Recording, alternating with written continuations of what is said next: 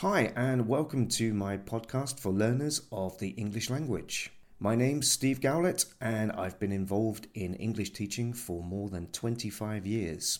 In this time, I have taught thousands of people from all over the world, and I'm creating content for this podcast to help provide English learners with short, clear tips, lessons, and help. It's my hope this podcast will help you to unlock your English. In this lesson today, we will look at future plans and intentions.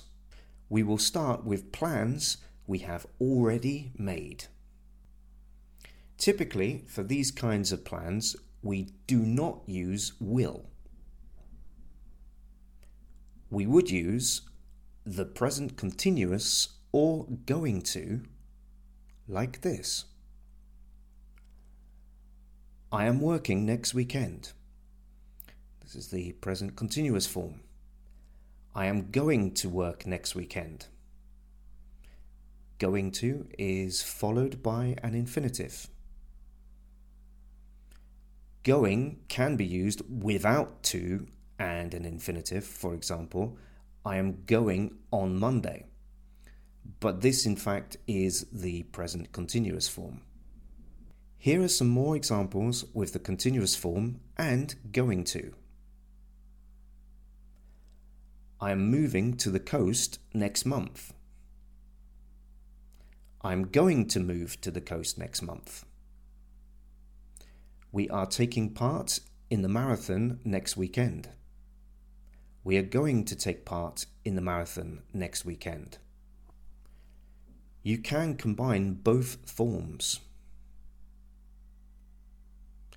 I'm working this weekend and I'm going to finish the project.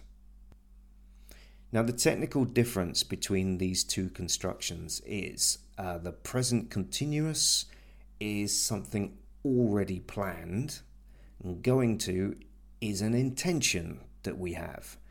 But sometimes the difference between these two concepts is unclear and both can mean the same thing. Going to can also be used when we can see, hear, feel, or even smell something is about to happen. For example, if the sky is very grey and you can feel the humidity, it is probably going to rain. You could argue here that this is an intention as the weather intends to change. Okay. So far we have looked at the present continuous and going to, but for many people when we think about the future, the first word that comes to mind is will. So let's look next at will. Will is used to talk about spontaneous plans made for the future at the moment of speaking. For example, I need some more coffee. I will go and buy some this afternoon. Okay, this is different to I'm buying some coffee this afternoon or I'm going to buy some coffee this afternoon, because in these last two examples, we already have the plan to buy the coffee. When we use will, it is something we think about now. So here's another example. Okay, this is a short conversation between two people, and the first person says, Dave came around while you were out. He wants to speak to you. And his friend says, okay, I'll call him later. Here we have I'll, which is the contraction for I will. Another example, remember Jane is gluten-free these days. That's true. Okay, I won't offer her any bread. Now, of course, won't is the negative for will. So, will for spontaneous plans or decisions for the future. The negative, as we saw, is won't. And the contracted forms in the positive are I'll, you'll, he'll, she'll, we'll, they'll. And when speaking, always try to use the contractions. Apart from spontaneous plans and decisions, we also use will to talk about predictions and things we are completely sure of. Here are some examples. It will be cold in winter. My team won't win the cup.